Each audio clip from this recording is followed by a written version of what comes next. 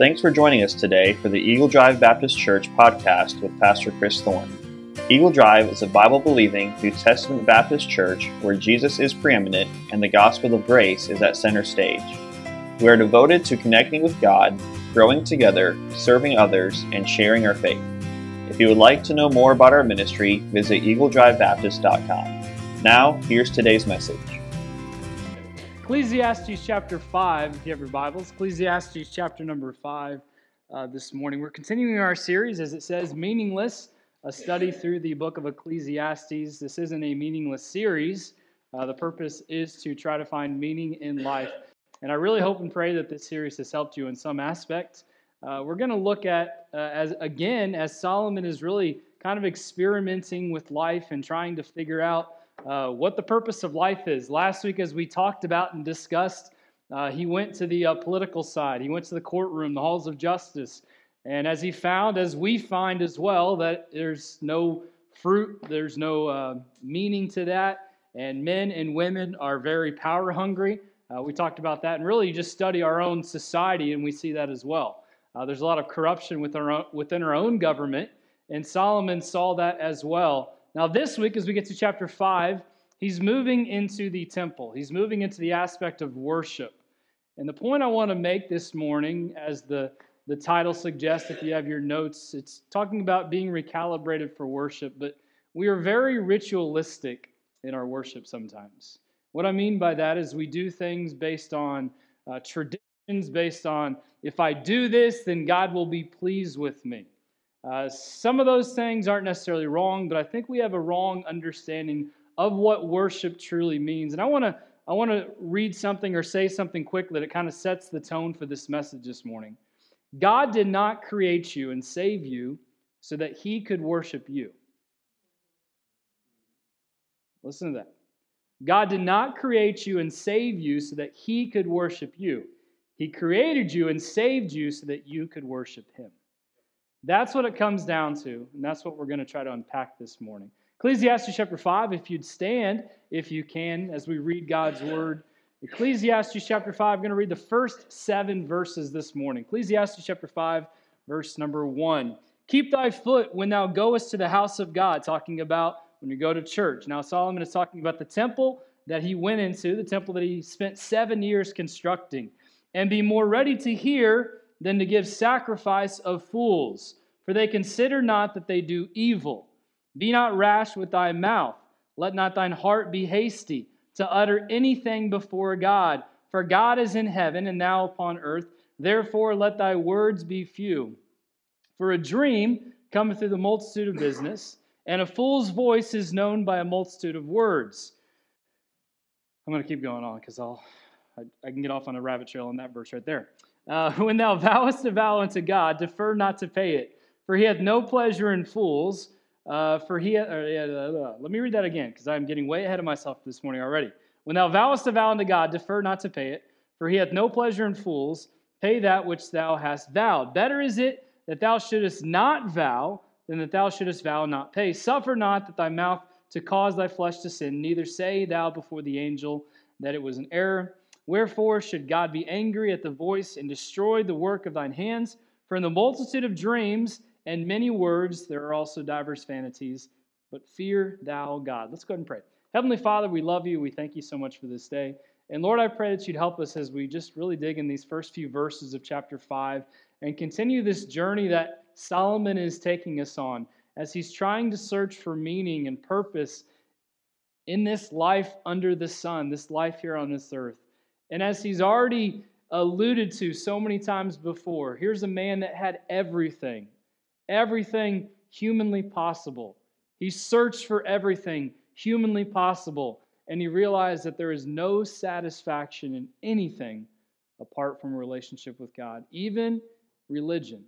And Lord, I pray that you'd help us to understand that, because I feel like so many people even come to church, do their ritualistic religious acts, and think that it's going to equate to a spiritual relationship with you, and it's going to get them into heaven.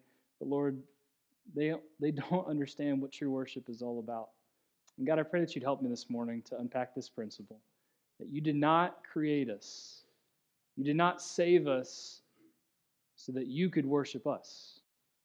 You created us and saved us so that we could worship you. We love you. In Christ's name I pray.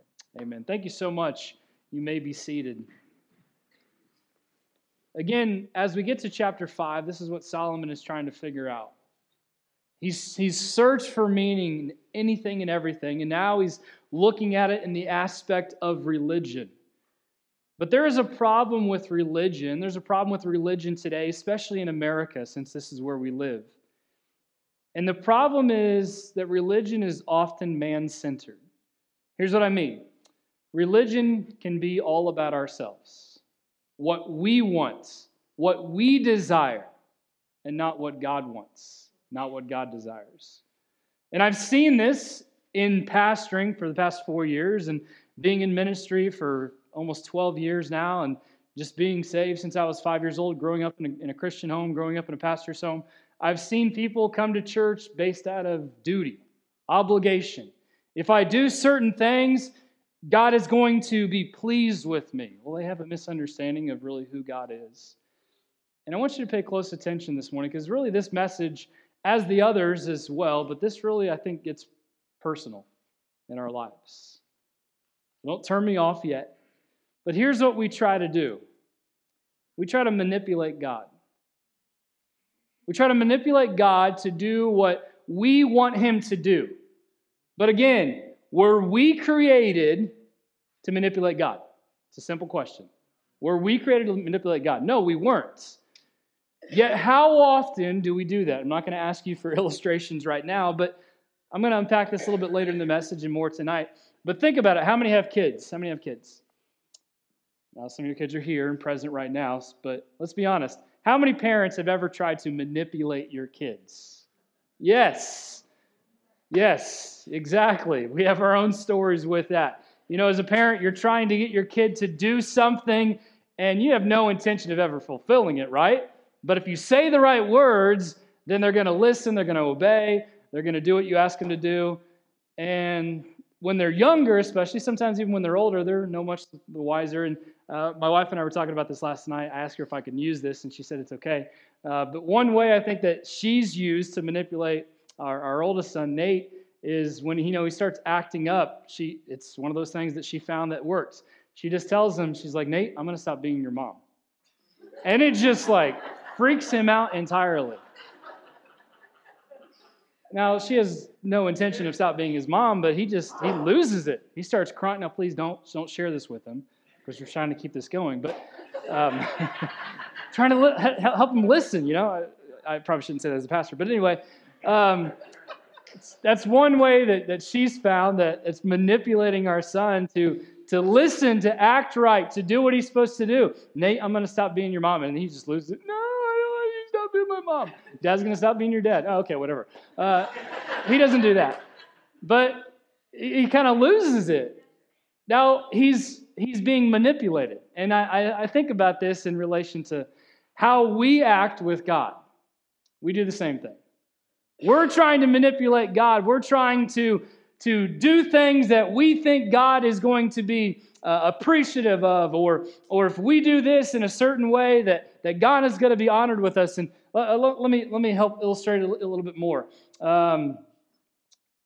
Again, with parents and kids, sometimes the child goes to their parent and they know when the right time to go to their parent. You know what I'm talking about? I was thinking about this last night too. I don't know why this got brought up or it came into my head, but there were times when I got in trouble, a couple times when I was younger. Not often, but a couple times. And let's keep it quiet down there. But anyway, when I got in trouble, I tried to find those good times to let my parents know. And in my mind, it was a great time. I got demerits at school that day, or I had, at our school, the Christian school I went to, after 5 demerits, it was a detention. You have to stay after school, have a detention. So there was a few times in my life where I had several detentions or whatever. So had to have detention, and my thought was, okay, the best time to do it so I'm not going to get in trouble is right before I go to bed. I'm walking up the stairs. Oh, by the way, I got a detention tomorrow. Sign this paper. All right, good night. See you later. In my mind, I thought, man, this is going to be perfect. I'm not going to get in trouble. I'm going to go to bed. Well, they let me go to bed, but I still got in a lot of trouble. But what I'm saying is a lot of times as kids, we try to find those right moments to talk to our parents, right? Maybe when dad is watching TV, we can ask him for something. Fine, whatever. Just go away, leave me alone. Hey, dad said yes. Come on, kids, teens. You know what I'm talking about. You know exactly what I'm talking about. We do that. And the thing is, we do this with our Heavenly Father as well. We feel like, well, if I go to God at a certain time, then He's going to give me what I asked for. But again, is God here to do everything that we ask Him to do? No. We are here, we are created, those of us that have a relationship with Him, are saved to serve God, to live for God. And again, we're trying to unwrap this principle of worship. And the question really I'm trying to ask this morning is this: who is your Lord? Who do you worship? I'm not asking who you say is Lord. I'm asking who or what you actually worship on a practical, functional level. And here's a key principle. Get this down. Your Lord determines your worship.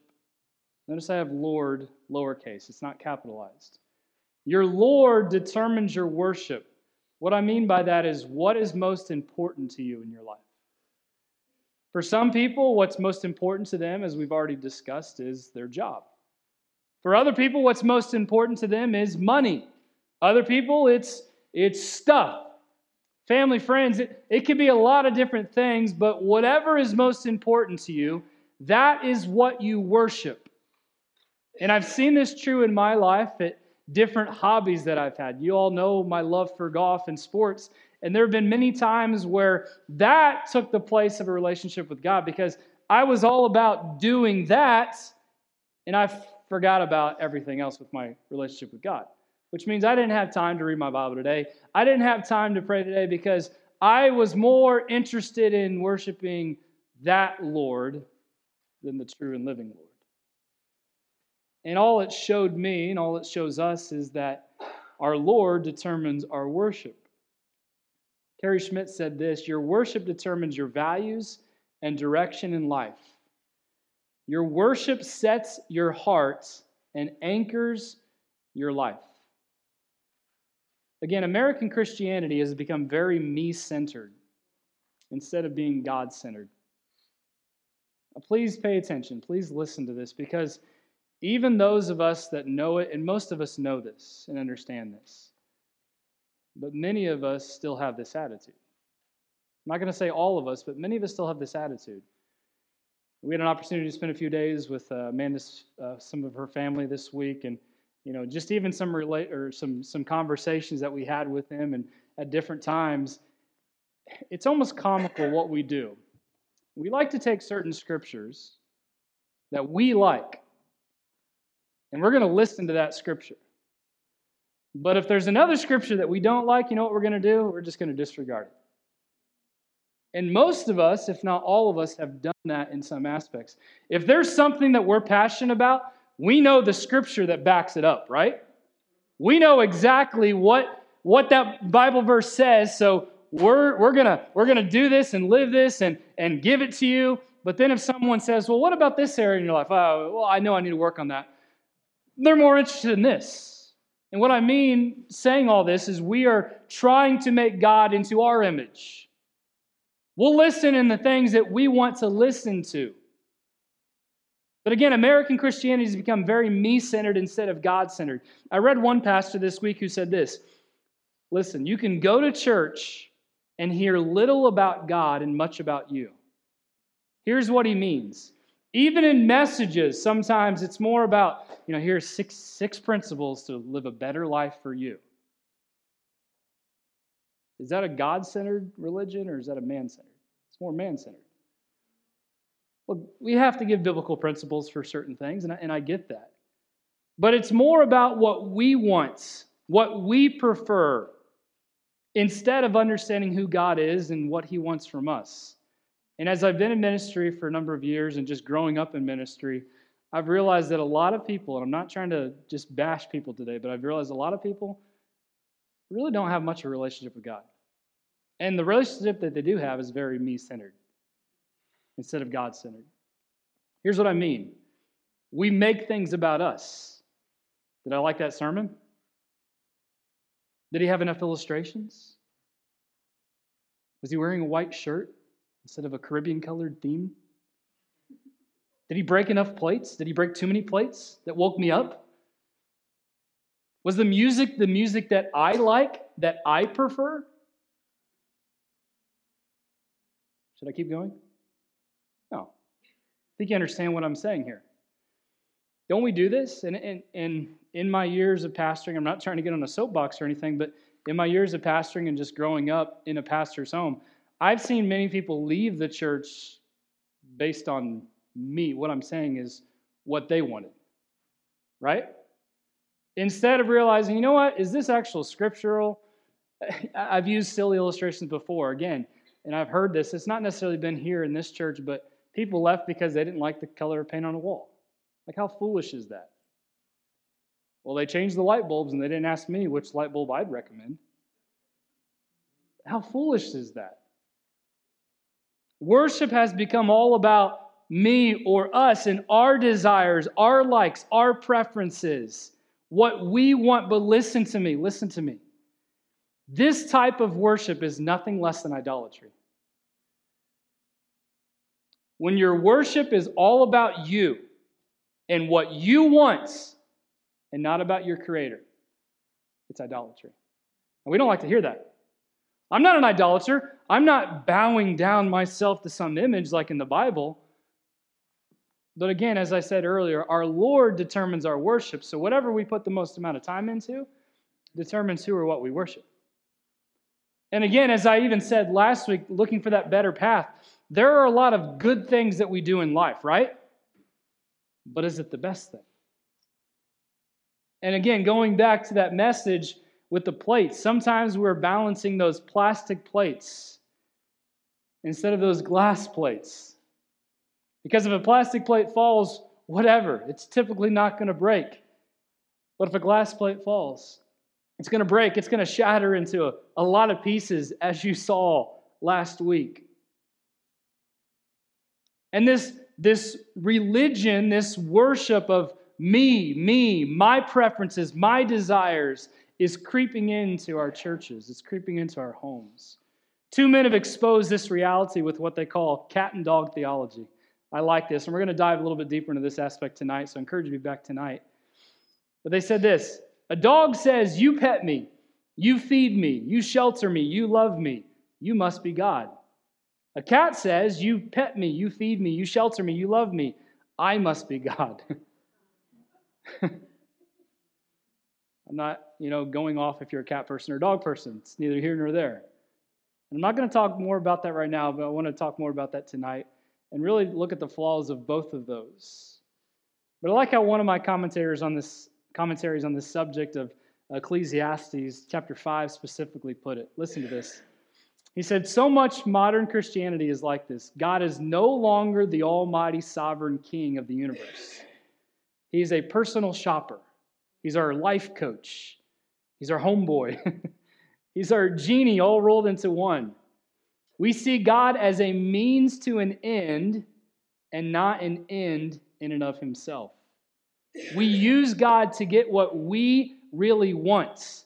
Well, if I pay my tithes, then God is going to bless me with more stuff. God will, but that's not why you pay your tithes. If I come to church, God's going to give me a better job, better promotion. You have it all wrong. And the guy continues, he says, the reason some come to church and give is so that God will give them what they want. So that God will take away their cancer. So that God will fix their family. So that God will provide them wealth. The man continued, he said, I met a man several years ago who has experienced a crisis of faith. Listen to this. He was 40 years old, single. He had gotten away from God and came back to God around the age 35 because he desperately wanted to be married. He told that preacher that for 5 years he attended worship services, tithed regularly, volunteered in several ministries, and yet God had still not given him a wife. Now, it's a great thing to be married, but this man is showing us what happens so often in our churches. God, I'm doing exactly what you want me to do, and you're still not giving me what I want. Is it about us or is it about God? You see the problem? He didn't want God, did he? He wanted what God could give him, what he thought God should give him. And religion for this man, and religion for so many people, was not satisfying enough. That's why people leave churches. I don't know, it's just not my flavor. And I understand that. This church is not for everyone. Don't get me wrong. I don't expect everyone to come here and worship God. But so many people just leave and they're shopping here and there and there and there because, well, I don't really like that. I don't really like that. You're not going to find a perfect church. You're not. You're not going to find a perfect pastor. You look deep enough, you're going to find a lot of flaws, and there are a lot of flaws in this man. No amens, thank you. But there are a lot of flaws. There are a lot of things that I don't do right. But religion is not satisfying enough because it becomes a means to use God for what we want instead of standing in awe and reverence of the God of the universe, of who he really is. And here's what Solomon is trying to unpack in the first few verses of chapter 5. Look at verse number 1 with me. And I've already kind of mentioned this, but here's the first point. Ritualistic religion is meaningless. Ritualistic religion is meaningless. And as Solomon is revisiting the temple, he sees something that I've seen in my life. He sees people who are worshiping insincerely and gratuitously. He sees them going through ritualistic and meaningless motions. The people's worship has become more of a form of negotiation than of submission. Well, I'm going to negotiate with God what I want, what I desire. But look at verse number 1. Keep thy foot when thou goest to the house of God, talking about they're going to the temple, or for us today, going to church. Keep thy foot, guard thy foot. Watch your step is basically what he's saying when you go to the house of God. Be more ready to hear than to give sacrifice of fools, for they consider not that they do evil. You see, here is a nation, the nation of Israel, that had lost their worshipful fear and reverence of God. They saw God more as a force of leverage than a Lord to serve. And Solomon exposes 3 religious rituals that were meaningless apart from a true faith and love for God. And the first meaningless ritual that he is exposing is this: offerings. Good. I'm glad we don't have to give our offerings. Stay with me. It's not what I'm saying. But the text begins with the harsh warning. Keep thy foot when thou goest to the house of God. In our vernacular, here's what it's saying. Watch your step. Warren Wiersbe once said, the worship of God is the highest ministry of the church and must come from devoted hearts and yielded wills. And here's the principle with this verse specifically. The direction of your feet dictate the direction of your life. Where are your feet taking you? What is most important to you? Here's what Solomon is basically saying in verse number 1. Hey, look at your feet. What are your feet doing? Are they moving towards the temple of God? Are they moving towards a relationship with God? Are you guarding your steps? Are you paying attention to your steps? Are you not walking at all? Are you looking away from him? Are you complaining all the time that he abandoned you? Look at your feet. They'll tell you the direction that you're headed, what you're pursuing, what you're chasing. Are you in your life adding things that stir your affections for Christ? He continues. The next phrase, it says this: be more ready to hear than to give sacrifice of fools, for they consider not the evil they do. What this is referring to is formalism and manipulation. Trying to manipulate God. Here's what I mean. People tend to make sacrifices in order to gain God's favor. If I give my offerings, if I give my tithe, if I give my time, then God is going to do what I want him to do. That is wrong. That is ritualistic. That is not understanding what true worship is, why we give to God, not in order to get, but because of our love for him. And so many times I've seen this. People do things not because they really love that person, because they're trying to get something from them, right? We do this with our parents. We do this with our kids. I'm not saying you don't love your parents' kids, but we do things because we're trying to get something. if I go clean the garage for Dad, then He's going to give me what I want, right? Don't we do the same thing with our Heavenly Father? If I go to church and check it off my list, and if I pay my tithes and check it off the list, and if I help in the nursery once a year, check it off my list, God's going to give me exactly what I want. He's going to fix everything in my life. It's a form of formalism and manipulation.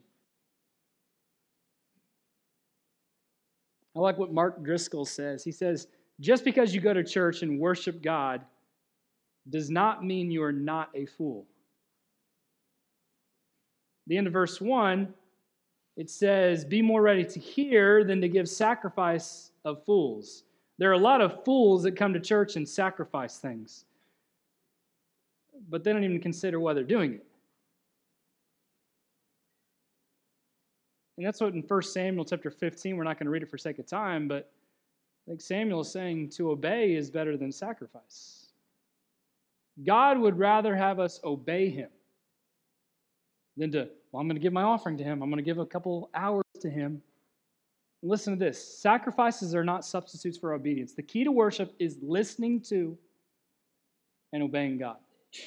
The key to worship is listening to and obeying God. Now, you can talk about how great of a worshiper you are. And I've heard many people in conversations, whether it be in church, whether it be in a small group, whether it be in just typical conversations, they like to talk about themselves. They like to talk about how great of a worshiper they are. But just because you talk about how great of a worshiper you are, just because you can sing all the songs and lift your hands in praise, and that's not wrong, but just because you can do that doesn't mean you're a worshiper of the true and living God. Here's the problem. Again, we try to tell God what to do, how to act. But let me give you some profound wisdom. God's word is not negotiable. Did you know that? God's word is not negotiable. Well, God, I know the Bible says this, but let's make a deal. Again, we do that with our families. We do that with our boss. We do that with a lot of things. God's word is not negotiable. It's written, it's set, it's forever, it's settled. But we're trying to make deals with God. God, and I'm going to unpack this here in just a minute, but God, if you do this for me, if you rub my back, I'll rub your back, right? God, if you heal this disease, I promise I will do this for you. That's not worship. It's manipulation. You know why we come to church? It's not just to sing songs. Look, I love the music, and the music is really preparing the heart for worship. But one of the reasons why the music doesn't overtake the service is because that's not the most important thing. You know what the most important thing is? The preaching and teaching of God's word. And there are certain services where we have a lot more special music, and that's the primary function of the service, and there's nothing wrong with that. But on a typical basis, we're not going to have 45 minutes of worship singing and 10, 15 minutes of message. We're not doing that. If you want a church like that, I'll give you a list of churches that do that. But that's not the most important thing. The most important thing is right here. Listening to God's word, obeying God's word. Yes, you can be stirred in a song, but the preaching and teaching of God's word is so important to our lives. We come to church to hear from God and His word. And the first thing Solomon is exposing, this ritualistic religion, is these offerings, these sacrifices that we make. But he's saying you're no different than a fool if you're doing it just to get. Look at verse number 2. He continues on.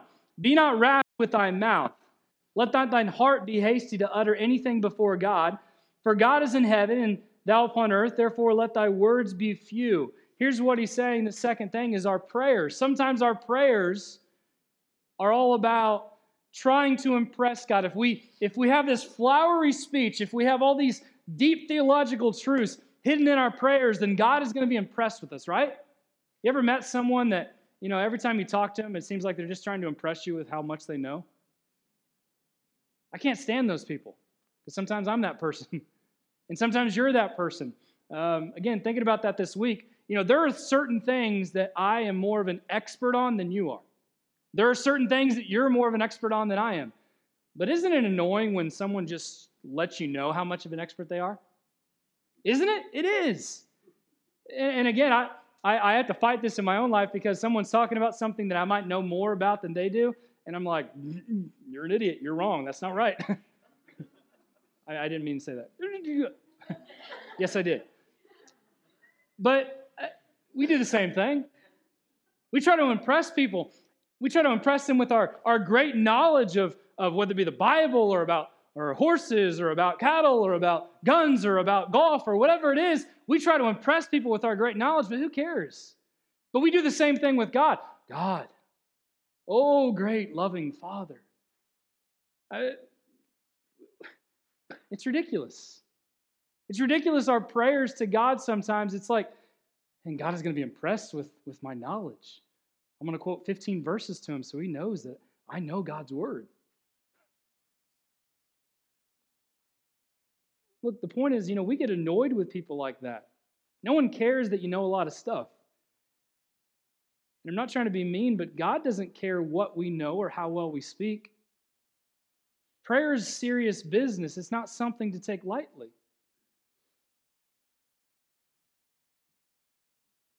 We treat God like an earthly parent sometimes, though, who can be asked at the right time, or if we ask him in the right way, he'll give us what we want.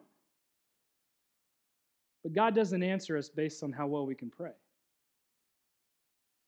We can't barter with God because we have nothing to barter with. The point to be made is this: don't be flippant to God in your prayers. That's what Solomon is trying to expose here. Don't be flippant to God in your prayers, just praying to go through the motions or praying to get something. And I've been just as guilty about this. Instead of just praying and just giving thanks to God and worshiping God for who he is and what he's done in my life, God, here I am again. Here's my list.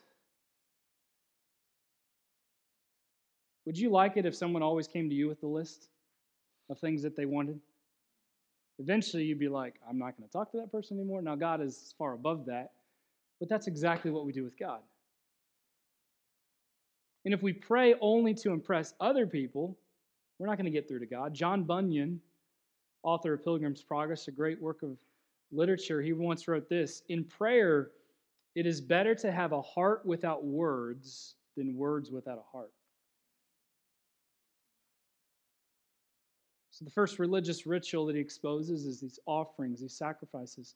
Second thing is prayer. Look at verse number 4. We continue on. When thou vowest a vow unto God, defer not to pay it, for he hath no pleasure in fools. Pay that which thou hast vowed. Better is it that thou shouldest not vow, and thou shouldest vow and not pay.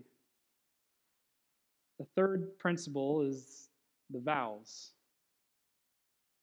Vows or promises, commitments, covenants, whatever you want to say there, were typically made to gain God's favor in order to urge God to grant a specific request. And we have to understand that God never required his people to make a vow to him. But the opportunity is there to express our devotion to God. It talks about this in Deuteronomy chapter 23. There were times in Scripture where people made a vow to God and they actually fulfilled the vow. How do you remember the story of Hannah, where she was praying for a child, and if God gave her a child, what was she going to do? She was going to give it back to God. And what did she do? She gave it back to God. And because of that obedience, God did bless her with other children. She had been barren for so many years, and she gave Samuel back to God. But God never requires us to make a vow, to make a commitment to him. But the truth is, the key is, if we make a vow, then you better plan on keeping it. And Solomon is warning here of two sins. Listen to this. Making a vow, making a promise with no intention of keeping it, and making a vow and also delaying in keeping it, hoping you can get out of it. Well, if I make this promise to God, again, someone is sick, someone is dying. God, if you just heal them, I will be in church all the time. I will give my money to you. I will give all that I have to you. 2 weeks later, everything passes, everything is fine. Where's that commitment? Well, I never really intended to do it. It's because you're trying to manipulate God. Look at verse number 6. Suffer not thy mouth to cause thy flesh to sin, neither say thou before the angel that it was an error. Wherefore should God be angry at thy voice and destroy the work of thine hands? Now, the angel can refer to many things. It can refer to a messenger. It can even refer to one of the temple officials whose sole job was to ensure that vows were fulfilled. When worshipers would make a public vow at the temple, and that's what happened a lot back then, the messenger would then go to their house for the people that delayed in keeping the vow and point out their failures. Sounds like an awesome job. Sign me up for that. I'm going to start going to your houses. All right, what vows have you not fulfilled this week?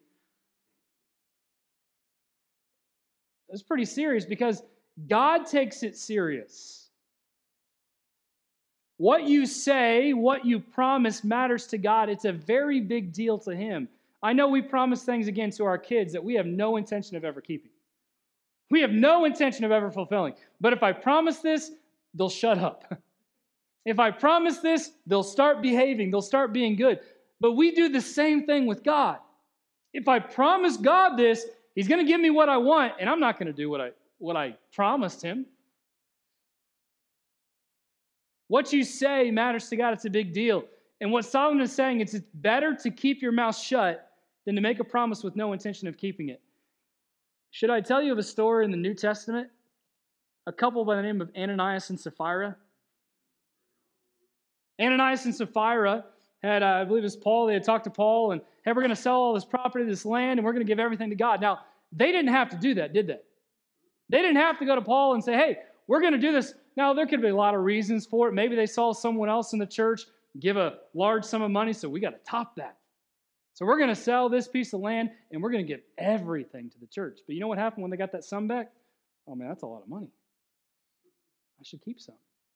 Well, instead of giving the $15,000 that I promised God, I'll just give him 5.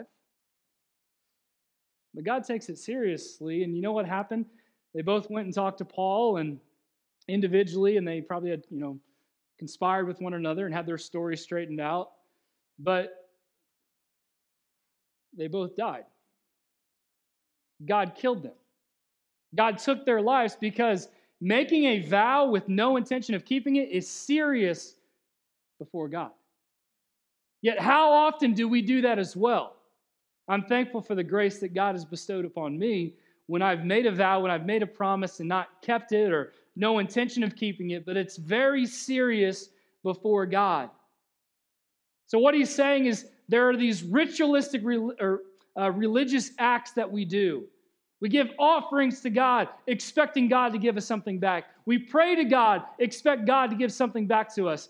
We make vows to God, expect God to give something back to us with no intention of doing it, with the right heart, with the right mind. But look at verse number 7. We're going to wrap all this up this morning. For in the multitude of dreams and many words there are also diverse vanities. But fear thou God. Solomon gives some mind-blowing truth in this verse as he's talking about dreams. Here's what he's saying. A dream is a wish your heart makes. Oh, wait. That's Cinderella. Sorry. It's not what he's saying. He's saying a dream is not reality. A dream is not reality. Now, Brother Mike struggles with this because he dreams things sometimes. He doesn't know if it's real or not. But a dream is not reality, is it? No, it's not. It's a dream. I like what Matt Chandler said on this. He says, when your understanding of God becomes a dream and not reality, you cover up the fact that you don't know Him with your many theological words, and that's all pretty much in vain. It's useless. That's what Solomon is saying here. And so many people, I think, live in a dream world. They live in this fantasy that's not really real. They think that their words are the same as deeds. Just because you make a vow to God, just because you pray to God, doesn't mean anything if you have no intention of keeping it. And a lot of people want to dream about fulfilling their promises to God, but they never get around to doing it. And here's what they're doing. They're practicing a make-believe religion that does not glorify God.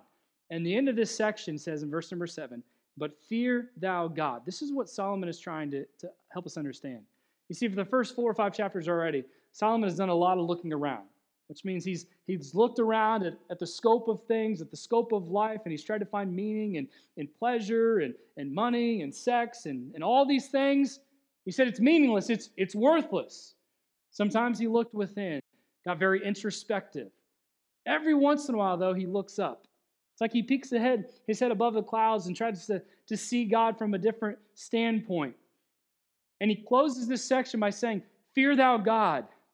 Now, this is a very difficult concept for some people. This is talking about a reverence, a respect of the highest degree. But listen, how can we fear God when we live in a culture that has no respect for authority?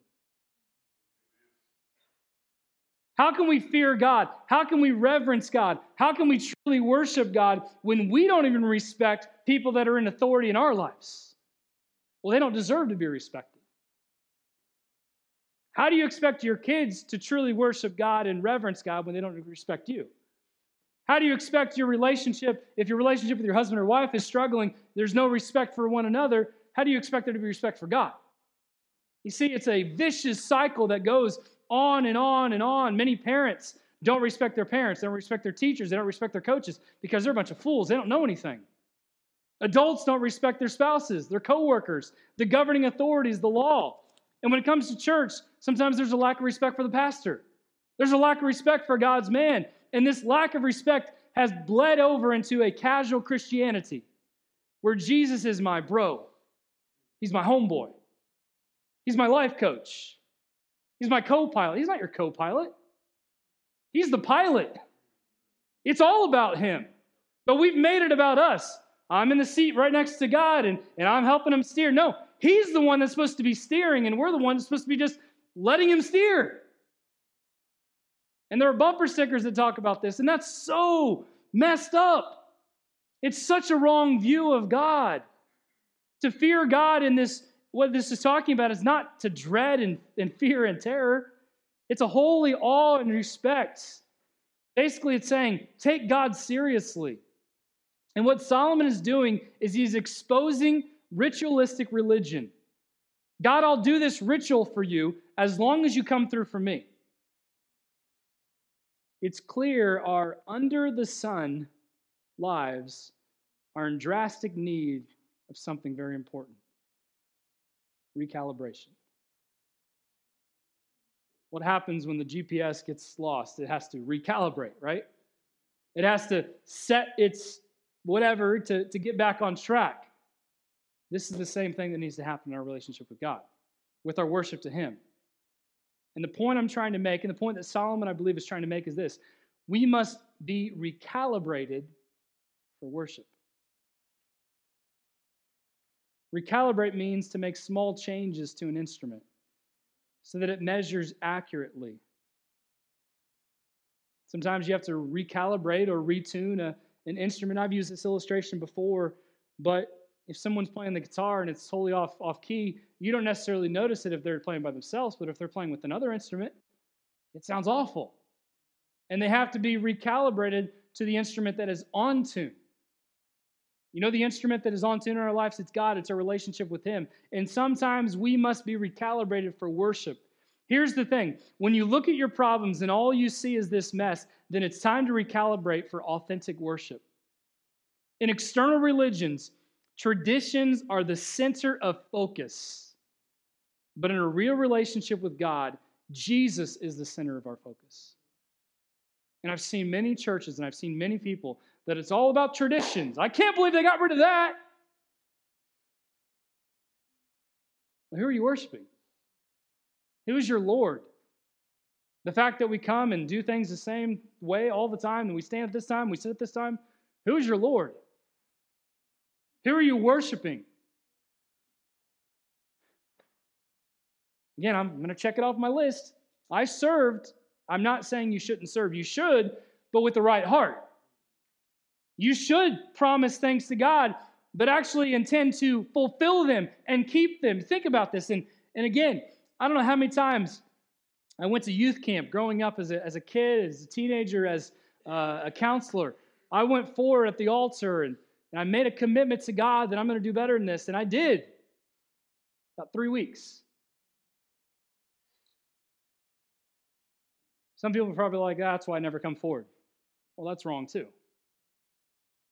But when you come and make a decision before God, actually intend to keep it. And here's what happens when we've recalibrated our hearts to worship, we understand three simple principles that we're going to unpack more tonight. Worship places me, worship profits me, and worship portions me. Listen to this. Worship is not an act of appeasing God. It's an act of adoring God. We don't worship to be accepted. We worship because we've already been accepted. How many of you have ever done this? You kind of drug your feet across the carpet to try to shock someone? Don't you love that? Some of you guys are probably going to do it after the service today. But worship, listen, is a spark that is the result of people falling in love with their Creator.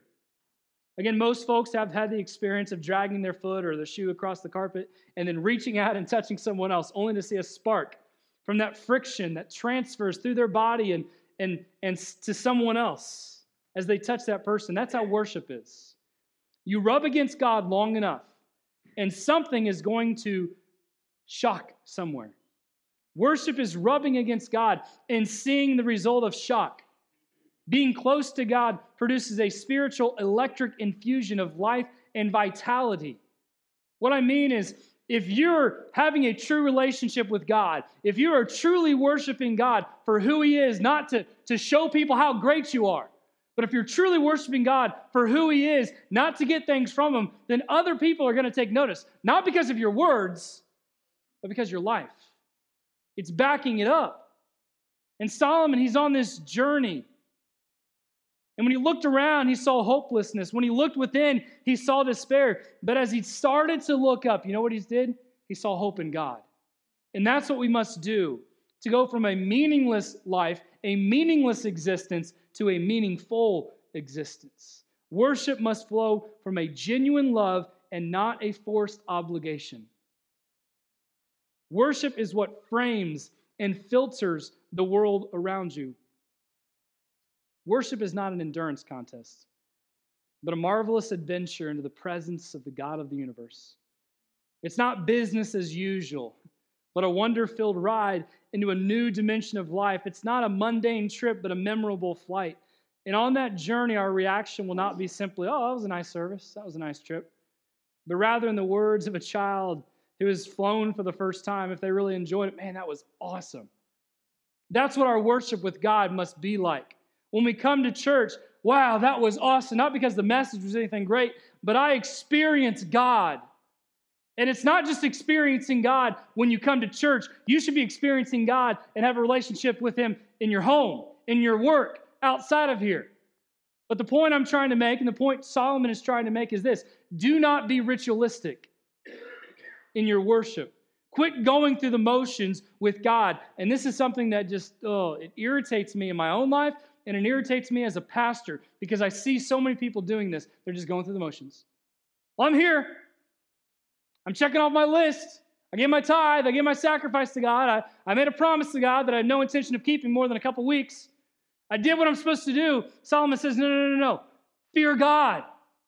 Reverence God. Respect God. Adore God for who He is. Quit going through the motions, because you know what happens? It sickens God. It disgusts God. It angers Him. Just like your kids, if they're going through the motions, they're not listening to you, it disgusts you. How do you think our Heavenly Father feels when we do the same thing with Him? So quit being ritualistic in your worship. Quit going through the motions. Quit trying to manipulate the God of the universe, the Creator, the sustainer of life. He is not yours to manipulate. He is there to serve, to reverence, to respect, to adore, to worship. You see, looking up to God aligns my heart to what authentic worship really is. I'm going to stop here this morning. We're going to dive a lot deeper into this aspect tonight. I encourage you to be back to our classes, but don't go through the motions. Worship is about coming into the presence of God. It's not a one-time-a-week thing. Well, I went on Sunday morning. Boom, check it off. You know, I'm glad when people are here all the time, but just because you're here all the time doesn't mean anything either. Because I've been in church long enough to where people are just checking that off the list. I've been here 3 times a week or 5 times a week when they have the doors open and they're doing this project and that project, but there's no real relationship with God. Don't be ritualistic. It's time to find meaning in the only source of meaning, and that is a relationship with your Creator. How do you have a relationship with someone? You have to spend time with them. You have to get to know them. And what I've learned in my 4 years specifically as a pastor is a lot of people, they know facts about God, but they don't really know God. Because if you truly knew God, you know what He would want, what He would desire, what pleases Him. And as Solomon was saying all this, don't just make sacrifices and vows and prayers. It's more about listening to and obeying. You know, instead of my kids as they grow up, instead of them always doing stuff for me to get something, I'd rather them just listen and obey. How do you think our Heavenly Father feels? I think He'd rather us listen and obey His word. Don't be ritualistic.